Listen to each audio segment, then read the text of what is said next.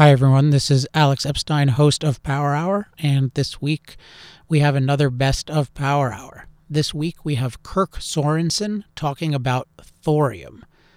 So thorium is a method of generating nuclear energy, and Kirk Sorensen has a very popular TEDx video on thorium, and you should check it out. It's very interesting. And one thing that, I'm a big enthusiast for nuclear energy, and in particular for decriminalizing it so that its potential is realized. And one thing I like about advocates of nuclear energy is they tend to be very pro-technology, very pro-human, very pro-human progress. And that definitely comes out in the interview with Kirk. So, he really believes deeply in the value of energy for human life and in finding the best ways of producing energy of all different kinds, as in for all different purposes, for many, many people. So I hope you enjoy this episode. And let's see, anything else? Oh, I forgot. Yes. Make sure to get your pre-order of the new Moral Case for Fossil Fuels. Just go to Amazon and enter in Moral Case for Fossil Fuels Revised and Expanded, and you can pre-order it there. Okay, enjoy today's episode. Power Hour. Coal. Oil. Natural gas.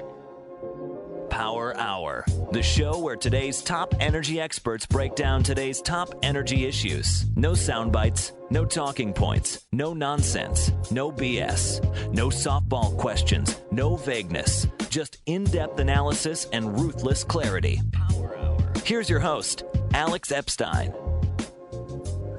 Welcome to Power Hour. I'm Alex Epstein.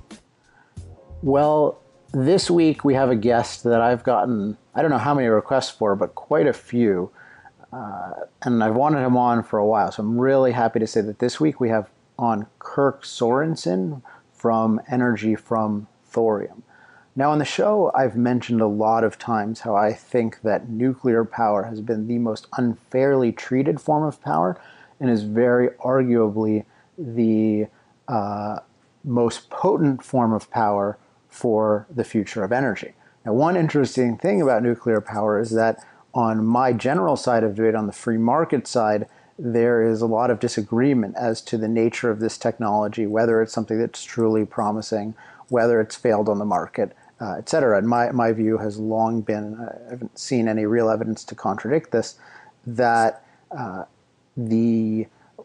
that today's larger expensive nuclear power compared to, say, coal, oil, natural gas, particularly coal and natural gas, is due to dramatic stifling by government regulation, by irrational, ultimately unscientific government regulation, and then also enormous unnecessary costs, which are created by the view that nuclear power is a uniquely unsafe form of energy that requires much, much more extensive oversight, whereas my view is that it's, in fact, the safest source of energy and doesn't fundamentally present any greater magnitude of danger to human life. And in fact, because it can't, the nuclear material can't explode, it's less of a threat to human life than any other energy technology. Anyway, on today's show, we have an advocate of thorium. So thorium is one of the two major materials that are thought of as material for a nuclear reactor. And thorium is a term we use at CIP. It's we used to have a level of a contributor to CIP, which is called the thorium category, and is a very high level because thorium is this incredibly potent technology. And Kirk Sorensen has been an incredibly articulate spokesperson for advocating a certain type of thorium reactor and advocating policies that would allow such reactors to come on the market and perhaps revolutionize the world of energy. So without further ado, let's talk to Kirk Sorensen, and I'll see you on the other side. Power Hour, because what you don't know about energy can kill you. Here's Alex Epstein. Joining us on Power Hour is Kirk Sorensen, founder of Energy from Thorium. Kirk, welcome to Power Hour. Thank you very much, Alex. Glad to be here. So you have a TEDx presentation that has been circulating around the web for a while now. And the way you begin it is you tell about your own interest in this material and then ultimately technology called thorium. And we'll get in a little bit later what exactly it is, but can you tell us a little bit about how you became interested in thorium? Yeah, I'd be happy to. I started working at NASA in early 2000, and the group I worked with was predominantly interested in really advanced technologies for space exploration, propulsion technologies, how we could live on other planets. And I remember that I had just read a paper by a young lady at Caltech who was talking about how we could terraform Mars someday. And I was thinking about future activities NASA might have on Mars or the moon or in space, and I realized, boy, we're really going to need nuclear power. And it just happened that I had a couple of colleagues in my group that were nuclear engineers, and one of them had a book in his office that he just got from the library. It was called Fluid Fuel Reactors, and I opened it up, and I was intrigued, and it talked a lot about thorium. I knew almost nothing about thorium, but as I borrowed the book from him, and as I studied it, I began to realize that this was an energy resource like uranium, but one that most people hadn't heard much about, and it had a number of distinct advantages over uranium as an energy resource. And I just became more and more interested, he and I both, and we took it upon ourselves to talk to some of the people who had done the work long ago on thorium as an energy resource, particularly at Oak Ridge National Labs in Tennessee. And the more I learned, the more I came to believe that we had really overlooked an incredible opportunity for an energy resource of tremendous magnitude that had a lot of really, really attractive features over other energy technologies. So I think it's worth just noting what you said about in doing something on the scale of terraforming Mars, that there was really only one option, and that was a kind of nuclear technology. So what is it about nuclear technology that would make it the one option in a situation where you need a massive amount of energy, in a remote place? Well, when you're looking at things off the Earth, like we were at NASA, the overwhelming thing you have to contend with is you can't use combustion. And so all of your fossil fuels are off the table. You don't have oxygen where you're going on Mars or the moon or anything like that, and you don't have coal or gas or any of these other resources. So it really comes down to solar power and nuclear power. And we use solar power for the overwhelming amount of what we do in space, but there's some specific missions where we really need nuclear power. For instance, there's a rover on Mars right now that's being powered by the decay of plutonium-238. It's not a nuclear reactor, but it is using energy from nuclear decay, and that's enabling that Mars rover to have just tremendous increase in performance over former, more Mars rover technology that relied on solar power. So there's just times when nuclear is your only option, and it's not hard to extrapolate in your mind back to the Earth and go, there's a lot of places on the Earth where it's cold and dark and unpleasant for large parts of the year, and having a reliable, dense energy source like nuclear would be really advantageous. I think dense is just one of the words to stress here, because it's so much more dense than anything. We had on our I Love Nuclear Facebook page today or yesterday, we just had one of these diagrams about what is the energy density of different materials, and you take some of the more energy dense materials like sugar or fat in terms of foods, and then coal and oil or byproduct like gasoline, which are incredibly energy dense in terms of our day-to-day experience. And then you talk about a nuclear power source, and you're talking about 1,000,000 times more dense. Yeah, and the density is a function of the fact that that's how matter is built. I mean, if you think about the atom, you have this dense nucleus. It's very small in the center of the nucleus, and then around it you have this cloud of electrons. All of the processes that we're pretty used to from a chemical perspective, whether it's combustion or digestion or solar power, they're all based on changing that electron cloud around the nucleus and lifting it to high energies and dropping to low energies. And there's a certain amount of energy there. I mean, it's definitely energy dense, as you pointed out. But when you get down into the level of the nucleus, it's 1,000,000 times more energy dense. And what I find interesting, there's no real in-between. It's just the structure of matter itself. You move from the electrons to the nucleons, and you're going up by that factor of 1,000,000 into a much, much denser regime of energy. But it should be noted that and you probably have brought this up before, that the whole universe is nuclear power. I mean, it's the basic power source of the stars, and everything, when you get down to it, derives from nuclear power in some way. Well, so that in that context, I think we can raise indirect nuclear. I mean, in a sense, you can call a lot of things indirect nuclear, but sort of the most popular form of indirect nuclear, which is so-called solar, although, of course, fossil fuels are ultimately solar. But in terms of density, I mean, it's pretty common sense that solar is intermittent, and there's a lot of storage difficulties with that. But I mean, how does and if you think of the sun as this giant nuclear reaction, I mean, what's the density of what we actually get from that reaction? However million miles away. Our density is limited for that very reason. We're 150 million miles away from the source, and that's a good thing. That's why we have a nice, pleasant planet to live on.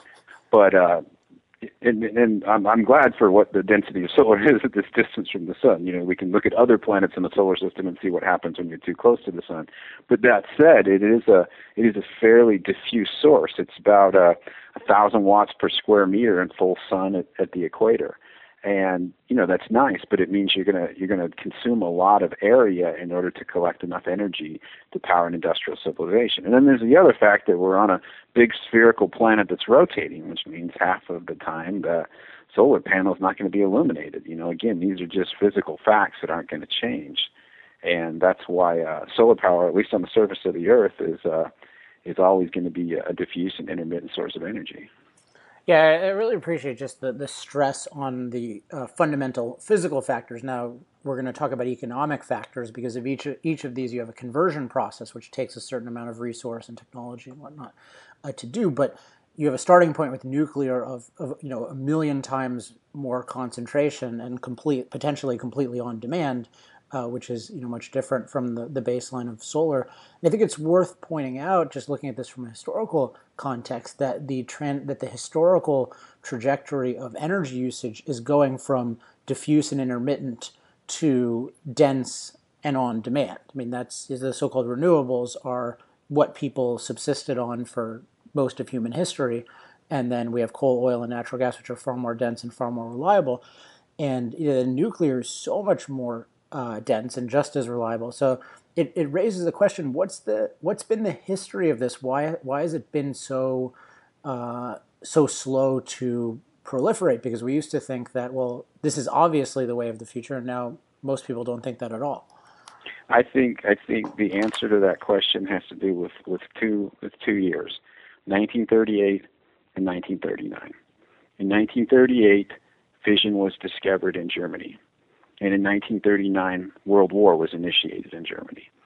The fact that those two events took place in such close proximity, both in time and in space, I think has had lasting impacts on why and how nuclear power was developed. And I think it's one of the great tragedies of human history that this discovery, which has so much potential to benefit the human race, happened to happen right then and right there. Because what that meant was nuclear fission was immediately flagged as a risk for war.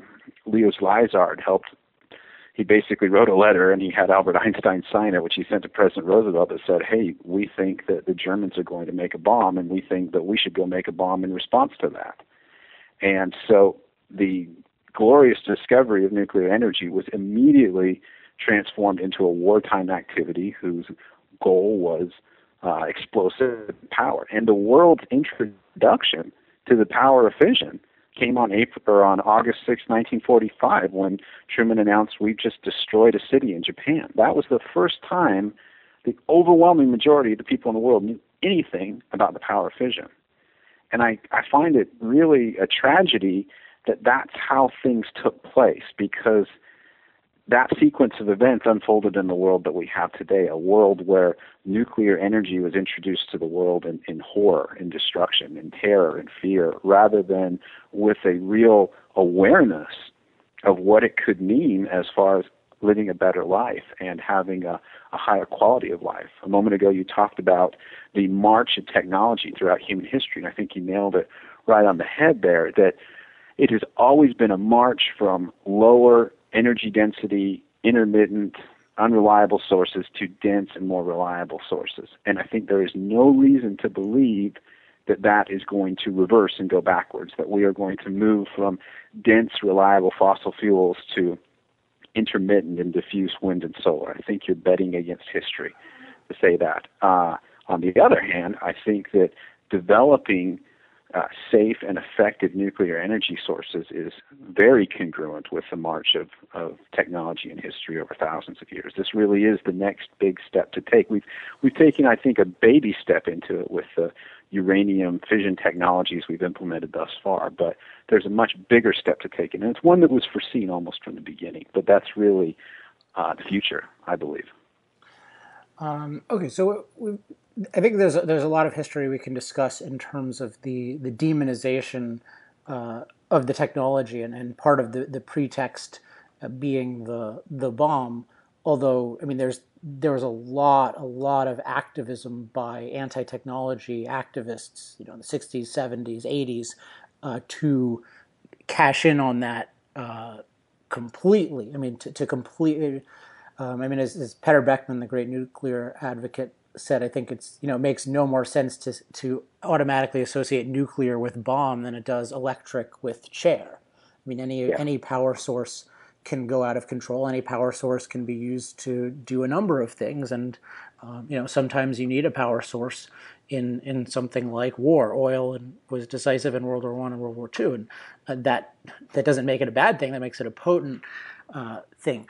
But that said, I want to go to the more technology, because you mentioned that uranium technology was the beginning. So how do you see what's the early history of uranium technology in terms of both its promise and what you see as its shortcomings? Well, uranium is a remarkable substance. It has two isotopes in it, one of which is very rare but will fission, will split on contact with a neutron. That's uranium-235. The other one, uranium-238, is fairly inert, but if it absorbs a neutron, it will become plutonium-239, which is also fissile.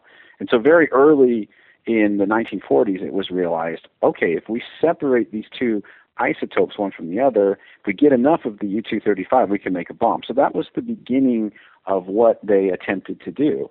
And shortly thereafter, it was realized, well, wait a minute, we can take all this other uranium, over 99% uranium, and if we just get it exposed to some neutrons, we can make another substance, plutonium-239, that can also be made for bombs. So those were really the two initial thrusts of the war effort during the Manhattan Project, and that's why uranium and plutonium technology got such a head start. Now, at that same time, thorium and its derivative, uranium-233, were also discovered. They were discovered about a year after plutonium by the same people who discovered plutonium, Dr. Glenn Seaborg at the University of California in Berkeley. And immediately the same thought, can we turn uranium-233 into a bomb, and can we make it? And there were a couple of reasons why it didn't work out, one of which was thorium itself doesn't have any fissile isotope. There's nothing in the thorium that will sustain a fission reaction. It is all just fuel waiting to be. It is fertile is the right word. So you can't take a pile of thorium like they could take a pile of uranium and create a reactor. It just wasn't possible. You had to start with uranium. And that meant that even if you wanted to make thorium into uranium-233, you were always going to be disadvantaged relative to making uranium into plutonium. It was just so much easier to do it and faster to do it to make it into plutonium.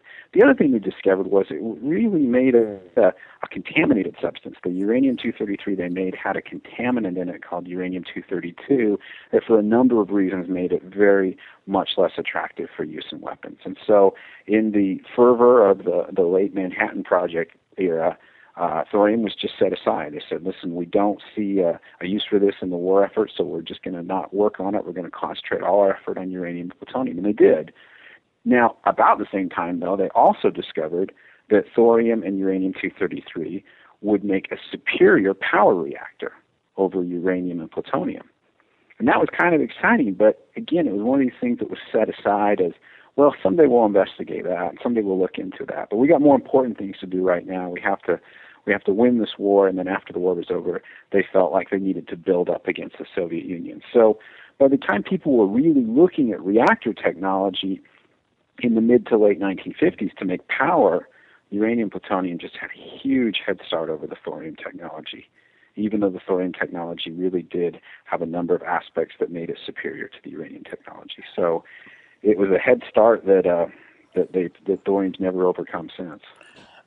So what are some of those aspects that you say were recognized even then in terms of superiority? The most fundamental aspect was, if you want to use nuclear fuel in a sustainable way, you need to be consuming the abundant stuff. In the uranium's case, you need to be consuming the uranium-238, the 99+% of uranium. And in thorium's case, it's all one isotope. It's thorium-232. But those are the things you need to be using. The reactors that they use to consume that material are called breeder reactors, because they have to use fissile material. All of them have to start on some kind of fissile material. But the idea is, once they start, they continue to make as much, if not more, fuel than they consume.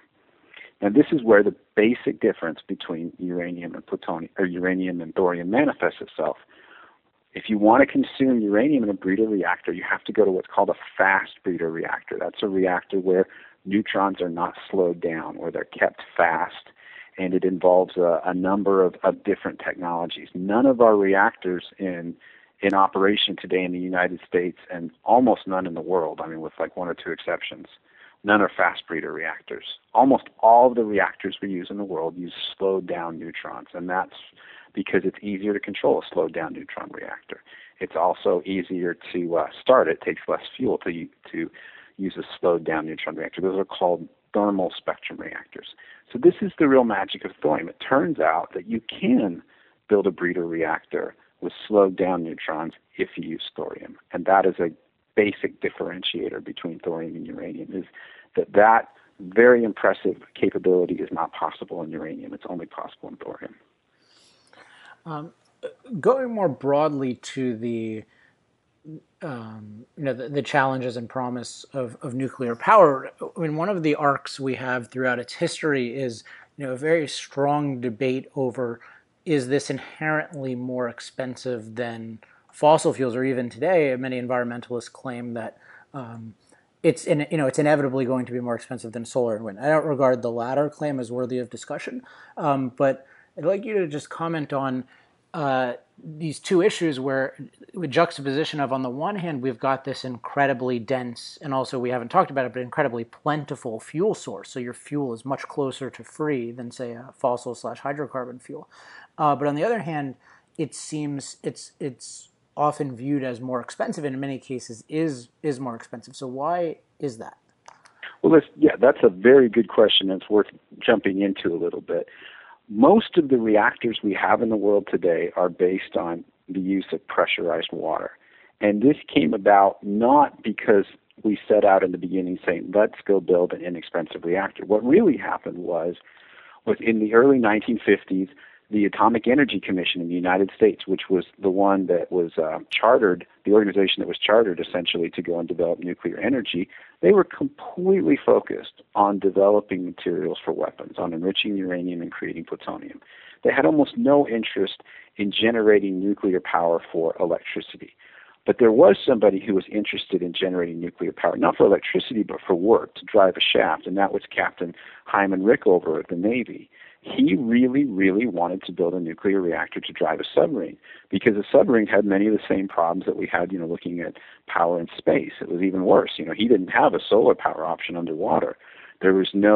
He couldn't run a combustion system underwater for a long period of time. He had to have a power source that didn't rely on oxygen or solar energy or anything, and nuclear was it. That was all that there was. So he was working fervently to develop a nuclear reactor that could drive a submarine.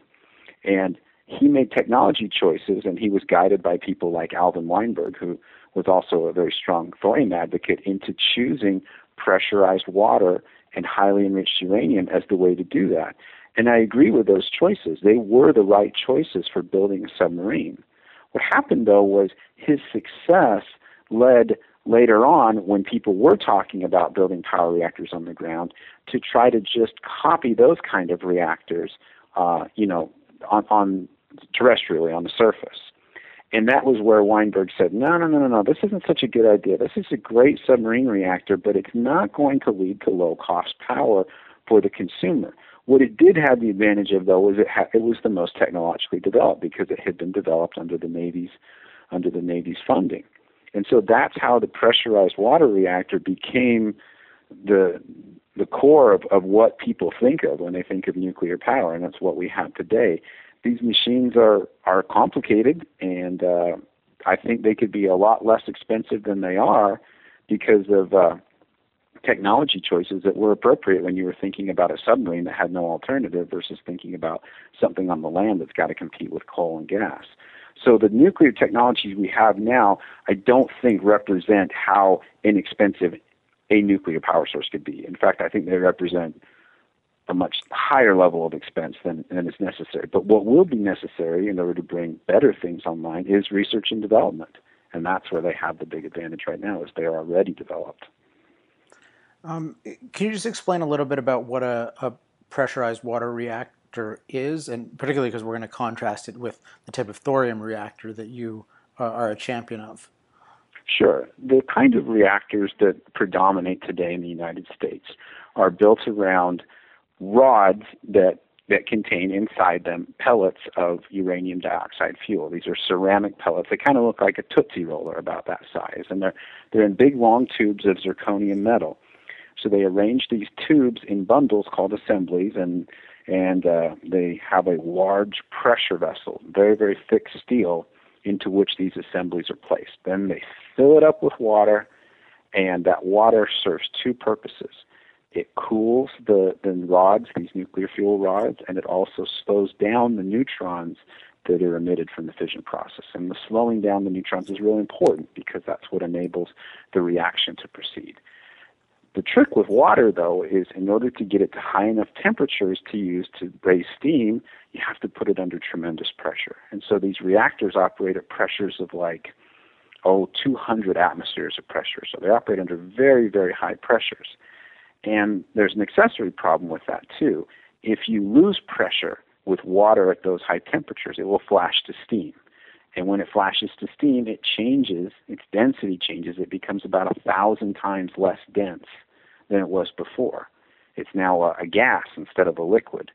And as a gas, it's not nearly as effective at removing the heat from those rods that's being generated by fission. And so that's why there's a great concern. If you have a release of pressure, loss of coolant, you can have a meltdown. So that's how the word meltdown entered into our public phobia list, the idea that nuclear fuel would not be cooled, it would melt down, and in the melting would release some of the radioactive fission products that are designed not to be released from the fuel. Okay, so then let's go then to thorium and how that works. So you mentioned before, though, it'd be nice to elaborate a little bit how you're dealing with one consistent isotope, and I believe thorium has 232 neutrons, and then you're transforming it to uranium-233. Is that right? But it has 232 protons and neutrons. So I'd have to think about how many neutrons it has. It has 90 protons, and it has 232 protons and neutrons. So got it. Yeah, sorry, my exercise mistake. to the audience to figure out the neutrons that is. But yeah, you're dealing with one consistent material. And in the reactor has to be started by a fissile material, either uranium-233, which is the best, that's what comes from thorium, or other fissile materials. The neutrons from that reaction strike the thorium, and they cause it to, the thorium absorbs a neutron, it becomes thorium-233 very briefly, and then that decays to protactinium-233 and then uranium-233. And uranium-233 is your fuel. That's the stuff that will fission when it's struck by another neutron. So one way to think about how to use thorium as an energy source is it takes two neutrons to use it, one to turn it into uranium-233 and another one to fission that uranium. So you can think, well, for this to work, the uranium has to give off more than two neutrons in order to continue this virtuous circle. And that was the discovery that was made in 1944 that was so exciting to them, was to find out that uranium-233 would give off like 2.5 neutrons in fission. You never give off a half neutron, you either give off 3 or 2, but on average it would give off 2.5. And that's when they realized, wait a minute, we could actually build a reactor, and once we started it, it could run on thorium indefinitely. That's possible. That means we could use thorium as an energy resource. And once that realization was made, it became clear that if such a machine could be built, our energy problems would be over because the Earth has so much thorium. Can you give us a sense of how much? Well, thorium's about as common as lead. And Alvin Weinberg, the leader of Oak Ridge National Lab, in 1959 he wrote a paper where he estimated how long the thorium reserves of the Earth would last if we excavated the surface to like a depth of 1 kilometer. I think it was like 30 billion years, which was about 5 times longer than the sun's going to last. So to the first order, you can just say the thorium will last forever. It's just far too common. It's too dispersed to ever run into any sort of shortage issues. So for anybody who's running out to go buy thorium mining stocks, I'd say, save your money.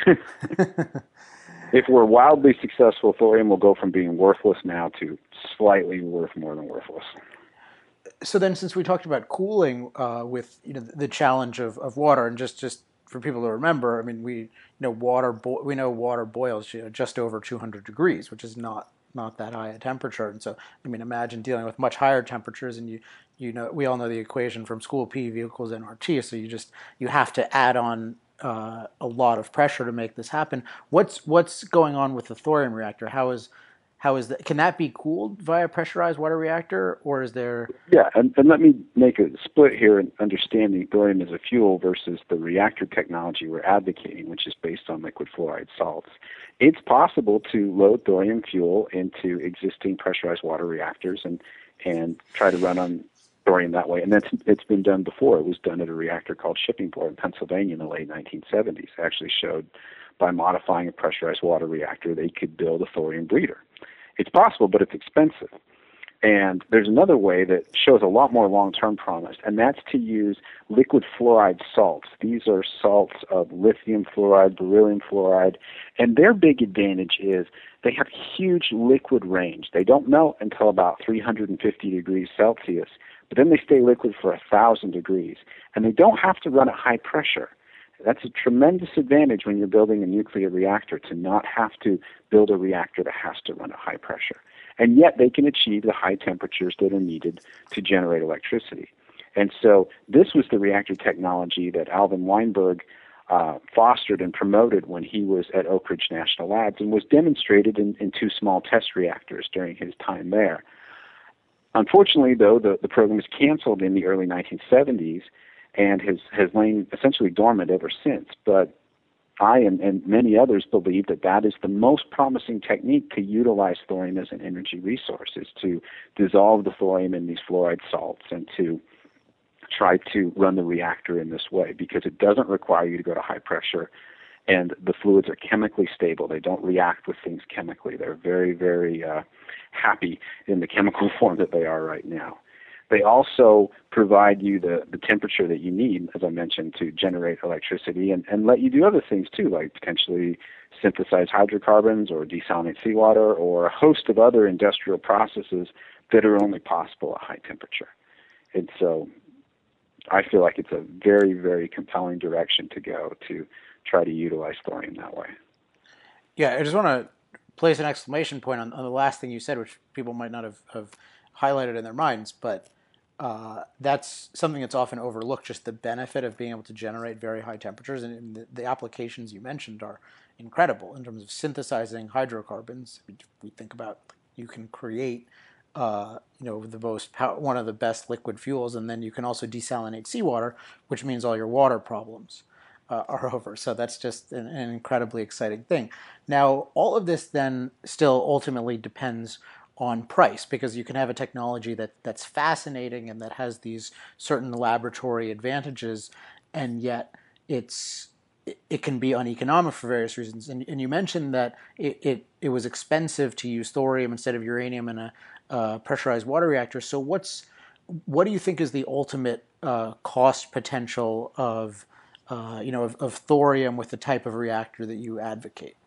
Well, that's a good question. Why not use thorium in the kind of reactors we have today? And it has to do with the cost of fabricating and reprocessing solid fuel.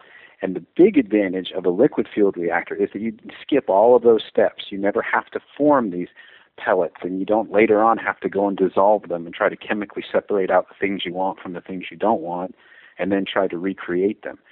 One of the interesting things about the early history of nuclear energy was it was conceived in large part by chemical engineers, people that were used to dealing with different chemical streams. And they looked at the problem and they said, okay, we're using this machine to turn one element into another. We're kind of like modern-day alchemists. Well, this is all a chemical process. And we're used to using liquids and gases when we do chemical processes, not solid. And so many of the early ideas were centered on these liquid-fueled reactors. How could we keep the fuel always liquid? I think if you look at our modern society, so many of our advances have come about by switching from a solid fuel to a liquid fuel, going from coal and wood powering trains to diesel fuel. You know, we don't have trains that look anything like they used to because now they're based on liquid fuel. We have cars that are based on liquid fuel. We have homes that are heated not by shoveling coal into the furnace, but by piping gas into your house and burning it in a furnace. So there's really a lot of historical precedent to the advantage of going from solids to liquids and gases in the form of your fueling infrastructure. Now in nuclear, we've never done that, except for those experiments that were done at Oak Ridge. And the use of solid fuel constitutes a great expense. It's a lot of steps that go into making solid fuel and then later on unmaking it. And so by skipping those, that's a powerful cost advantage. But I think an even bigger one would be the ability to improve the safety of a reactor while at the same time reducing costs. When you're dealing with the liquid fuel, the whole idea of meltdown becomes a meaningless idea. The reason we worry about meltdown in today's reactors is because melted solid fuel can melt through the metal pressure vessel of the reactor. The melted fuel is hotter than the melting temperature of the steel. On the other hand, these fluoride salts, when they're melted, they're at temperatures 1,000 degrees below the melting temperature of the vessel they're in. So there is no notion of a meltdown anymore. It's not possible. And these liquid fuels can also be directed to be drained from the reactor in the case of a severe accident. So the biggest cost we have in today's reactors is all of the accessory systems that are built around handling bad days. You know, if a pipe breaks or a system fails or redundancy or valves or everything with stacks of paper to ensure that it was built and fabricated all in the right environment, the right day. Because when you're dealing with high pressure, you have to worry if there is a failure. If there's the loss of pressure, it could lead to a meltdown. When you're dealing with liquid fuel, you have an inherently safe system rather than a system that's been engineered safe. And I think that's going to end up being the biggest cost advantage of all, is removing system after system after system in the reactor that's designed to handle all of these awful contingencies and replacing it with a reactor that is designed to take care of itself and to eliminate even the possibility of the accident happening in the first place. So far we've got, just to recapitulate, we've got, you know, the benefit of nuclear fuel, this incredible density.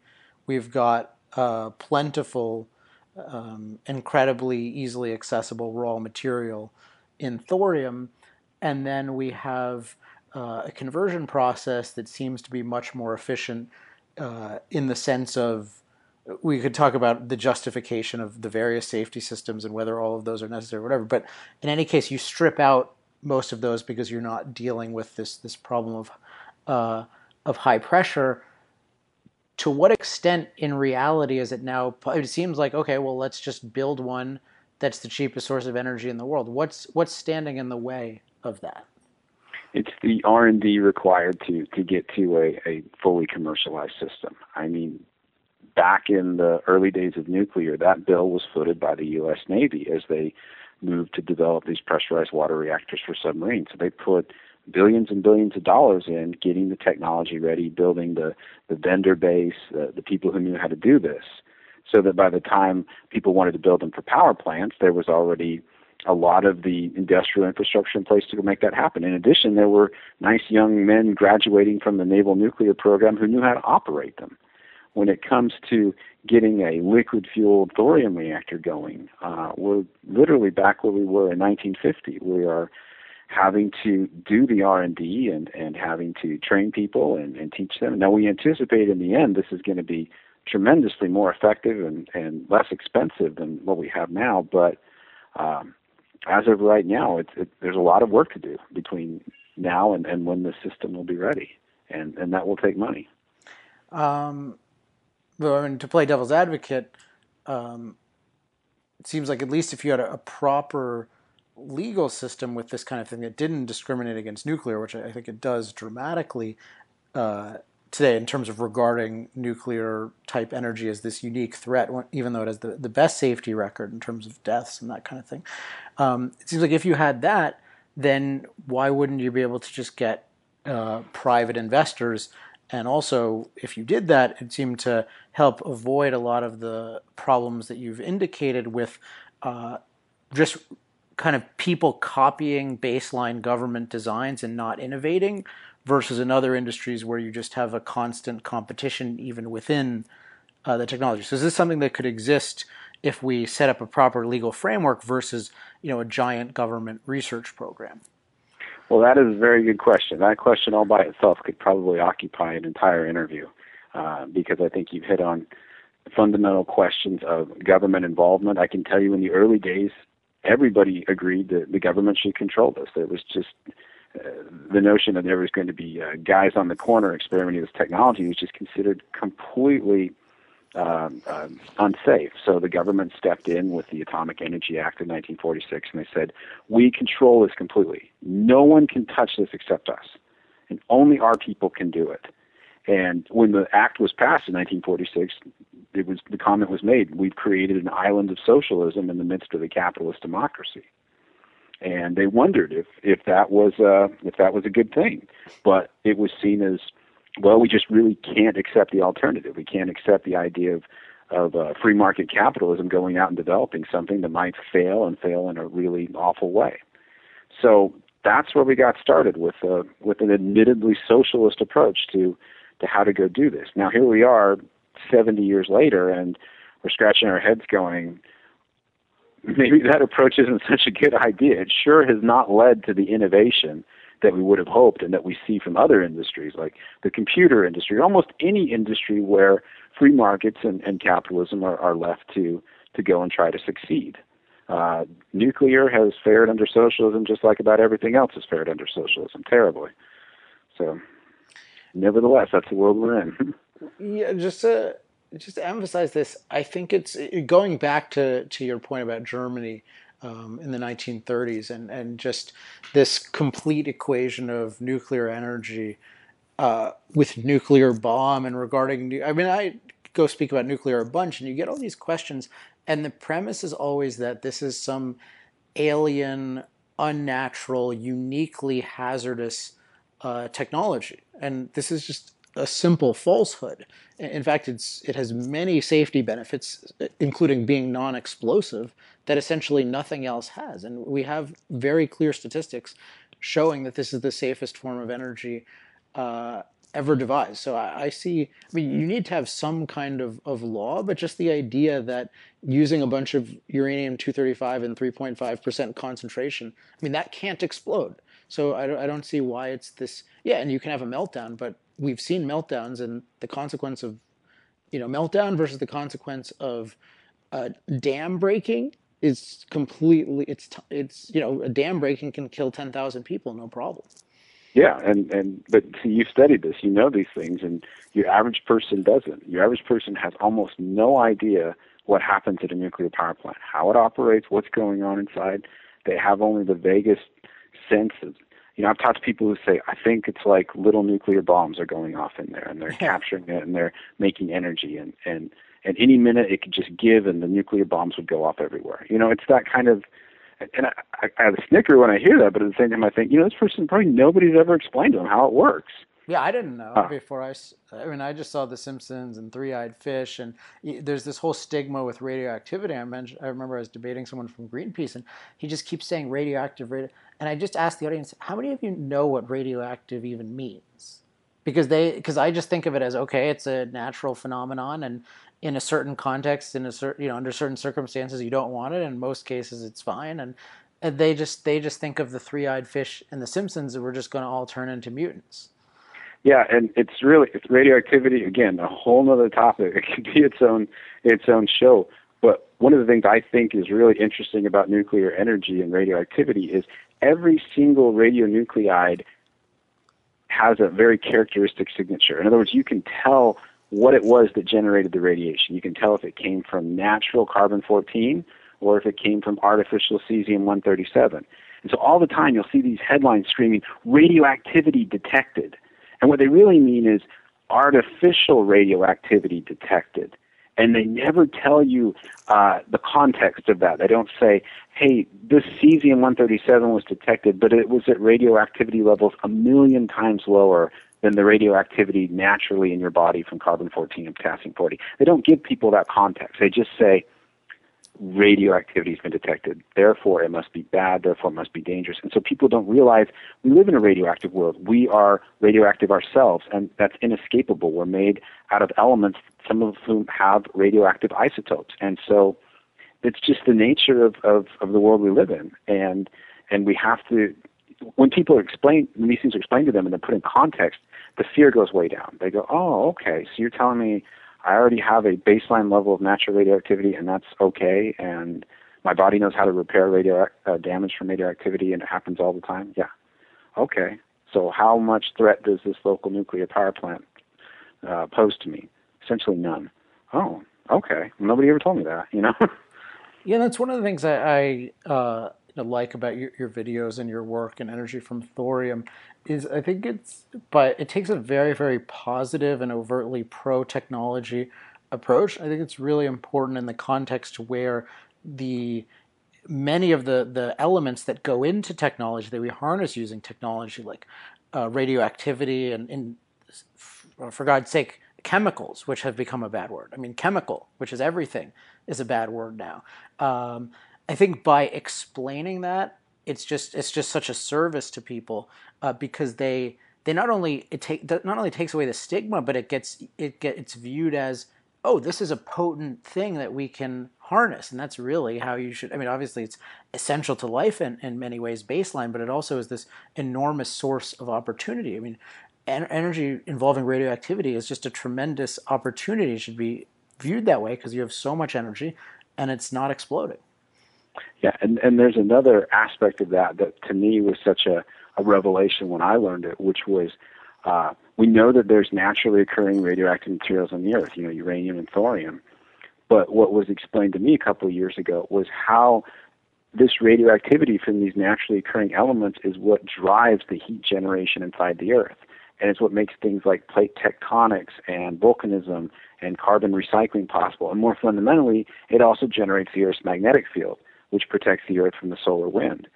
Look around in the solar system. There are planets that the atmospheres have been stripped away by the solar wind. And so you begin to realize, wow, our planet is habitable in large part because of these radioactive elements and the energy that they have been releasing for billions of years. If it wouldn't have been for them, we wouldn't be here. We would not have a living planet.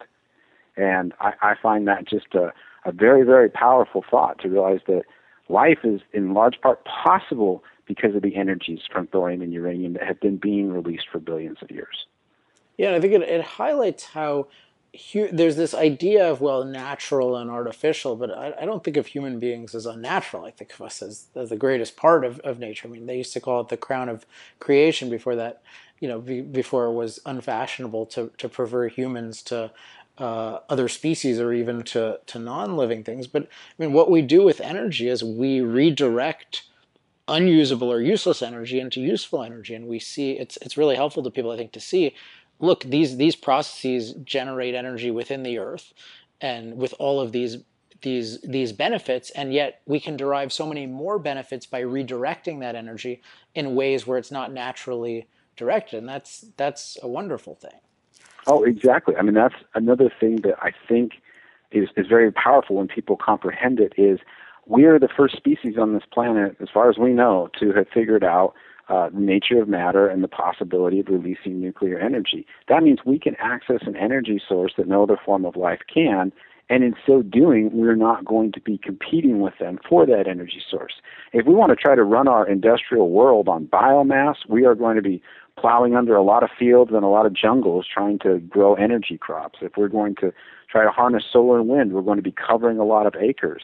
In every case, we're displacing other species and other ecosystems. On the other hand, when we use extremely energy-dense energy sources like uranium and thorium, we're using an energy source no other species does, and we can minimize our impact on the Earth. If you want to look at it that way, we can really we can have clean air, we can have clean water, and we can have a minimal energy footprint. The alternatives that are promoted, unfortunately, in large part by many environmentalists, would have terrible impacts on the environment. Trying to run the world on wind and solar and biomass, it would be devastating to the environment. And we already are seeing that in different places in the world, in Indonesia and Brazil, where they think, okay, let's really go try to run things on biomass. And it has just been devastating. And I think that points to a divide among, there are different people concerned, who have different views of man-made global warming, and to what extent is it minor, to what, all the way through catastrophic. But I think the divide among those who think it's a serious issue is, what is their attitude toward nuclear power? So there's always, if I'm ever discussing that issue with someone, I always ask, what is your attitude? Because if you don't favor nuclear power, it's a joke. You don't actually care about this issue. And what you find if you look at the environmentalist literature is that the ultimate opposition to hydrocarbons is not because of the byproducts of generating the energy, but because of opposition to using the energy. And this is why when there was this idea of maybe fusion is practical in the late 80s, the leading environmentalists all said, no, this would be the worst thing ever, because human beings armed with unlimited, effectively free energy is the worst thing, because they think it's wrong for human beings to use energy to change the world around them. So it's really not about, I think there's just this divide, and what's great about the nuclear people, whatever their view on global warming is they recognize that it's so important and so good for human beings to be able to use a lot of energy to improve their lives, whereas other people have a deep hostility toward that. Oh, I completely agree, and I just frankly won't yield an inch to anybody who says that we shouldn't be using energy, because I say energy is the basis of our civilization. It always has been, and as we've improved our energy consumption, we've had a better and higher standard of living. And I see no reason to think that is going to diminish in the future. My name's Kirk, so I always get Star Trek jokes growing up. But one of the things I'm fond of telling people is, I'm like, hey, what do they use in Star Trek? What's the future running on in Star Trek? Everybody has a nice job, and they wear nice uniforms, and they seem to have nice lives. And are they doing on wind power or solar panels? You don't see many of those in the Starship Enterprise. No, of course, it's nuclear energy. That's where we're going. If we want to have an attractive and appealing future, we're going to be using more energy. I mean, we've got 5 billion people on this planet who use a tiny fraction of the energy we do in the West, and they live miserable lives for it. They want to use more energy. They want to have lights and air conditioning and toilets that flush, and they want to have clean water. And you know what? I want them to have all those things. And by using these 1,000,000 to 1 more energy-dense resources, I think that's entirely possible. We can have more energy consumption in the future, far greater fraction of humanity with access to energy, better quality of living, and yet far less environmental impact than what we're having today. Well, yeah, I mean, I love the optimism, and it's definitely, Center for Industrial Progress is definitely built on that premise that industrial progress, I mean, massively more is both possible and necessary with the right policies. So what can we do? What can our listeners do to promote thorium? And I mean, there's the issue of free market policies, but if the government is going to get involved in energy, it should for sure be promoting nuclear and not the biggest energy failures that have very little upside. So what can our listeners do to move the tide at all in that direction? Well, I think the first thing is get educated. Learn as much as you can about this. Talk to your friends and neighbors about it. I can't tell you how many great opportunities I've had for, significantly moving this technology forward that have come about because somebody's spoken up and somebody said something to someone else. Hey, have you looked into thorium? Hey, have you heard of thorium? Do you think about thorium or lifter? And good things really do come about from that, and that will reflect into our governmental process eventually. I mean, let's face it, our politicians don't lead, they follow. They follow what they think people want. Right now they think people want solar panels and windmills, and so they say a bunch of stuff about them, whether or not it's true or good or not. if people tell their politicians that we want clean energy from thorium, then you'll see them start to act. But it really will come from the ground up, not from the top down. As much as I'd love to believe that we're going to have, far-sighted leadership in the future that are going to say, hey, we're going to do this, I just don't think that's going to happen. Politicians have always been responsive rather than proactive. So, well, I think with thorium, and one of not to intrinsically prefer thorium to uranium, although you've made some good points about that. But I think one thing that's nice about thorium is it provides us with the opportunity for somewhat of a fresh start in terms of just discussing the power of fission technology to improve human life, and to from the beginning to describe this as a really exciting technology rather than allow the other side to just give it the stigma of a bomb. So I think it's really important that people see your work and your website. Where can they find that? Please visit energyfromthorium.com. That's our nonprofit group, Energy from Thorium Foundation. There's also the company I work for, which is Flibe Energy, FLIBE-energy.com. And we are working to develop the liquid fluoride thorium reactor technology and turn it into a commercial product. All right, great. Before we sign off, any final thoughts? I just appreciate the opportunity to come on here and talk with you, and I really appreciate the insights that you gave. I strongly agree with them. Yeah, well, I really appreciate your work, and I mean, for many reasons, the one that stands out, I think, if people watch the videos, is just the pure enthusiasm for technology and the power of technology and fundamentally energy technology to improve human life, because I think that enthusiasm, when spread, will really lead us in the right direction versus any kind of defensive or boring approach. Thank you very much. I appreciate that, Alex. All right. Thanks a lot, Kirk. Thanks so much to Kirk for coming on the show. I have to say, one just pleasure of interviewing him is that he's so articulate and he just has these perfect answers to everything, and it's a bit humbling interviewing him, because he can just construct these perfect answers, no pauses. I'm sure you noticed that listening to him, that's just great, and he just has this way of breaking down all the issues. But even more importantly, it's great that he's articulate, but more importantly, I think is the cause, both the concrete cause of thorium and the broader cause of being pro-energy and technology. It's very rare to meet someone who's that passionately pro-energy and technology, and he really puts his money where his mouth is and his time where his mouth is, because he goes around educating people about both the potential value of thorium energy technology, but more broadly, the value of energy technology. And I just want to thank him again for that. We pretty much covered everything during the interview that I wanted to cover. I was really, really interested by his answers on different things.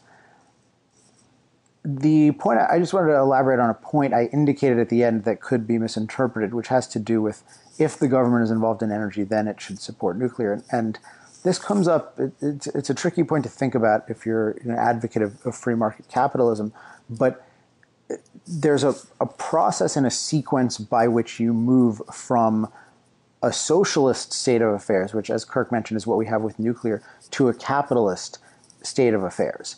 And we want, at any given stage, we want the best policy possible. So if the government is involved and we don't have a ready way of getting it out right now, it should at least have a pro-technology policy. And you can think of this in conjunction with something like a plot of land that the government has taken over that it shouldn't take over, that you believe should be private property.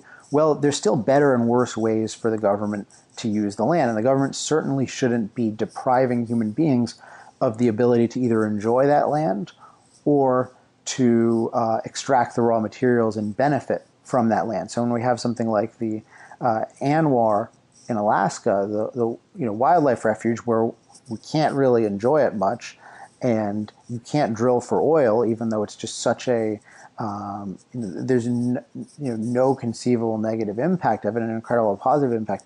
That's the kind of policy that the government shouldn't have, and we have every right to say, well, if the government's going to be there, they should allow oil drilling, even though ultimately I'd say that should be private property. So it's the same thing with government investment in R&D. If it's going to invest in R&D, it had better invest in the truly potent technologies like nuclear technology, instead of investing in technologies for ideological and ultimately religious reasons, which are the only real way that solar and wind are considered exciting technologies. As Kirk discussed, they are very diffuse sources of energy because they're nuclear power from a very large distance, and then they're intermittent sources of energy. So they're just simply, they've failed on the market, and in terms of the basic nature of the power, they're fundamentally unexciting, absent some breakthrough that we can't conceive of. Of course, people can do that, but there's no evidence that's a thing. So it's really criminal that the government is spending so much supporting essentially worthless technologies that add no value or subtract value, and that it is discouraging in many ways the best technologies. Anyway, thanks again to Kirk. That was really exciting. I mentioned, I think, that we have now the I Love Nuclear Facebook page, which you can find at facebook.com/iHeartNuclear. And already Thomas Eiden, who is a researcher for us, has been putting up some really good content every day, just a lot of fascinating, fun information about nuclear power. And I think you'll really enjoy that. So check that out at facebook.com/iHeartNuclear. And I just think it's great that we have that page up, because although we're associated with fossil fuels, really fundamentally we're about energy. More fundamentally, we're about technology, and even more fundamentally, we're about human flourishing and the pursuit of happiness. So with that, that's this week's episode. If you want to contact me, as always, love mail, hate mail, questions, comments, go to alex@industrialprogress.net. Next time we'll be back with another great guest, another great topic. Until then, I'm Alex Epstein. This has been Power Hour. Power Hour. Life, liberty, and the pursuit of energy. Power Hour. The antidote to shallow thinking about energy issues.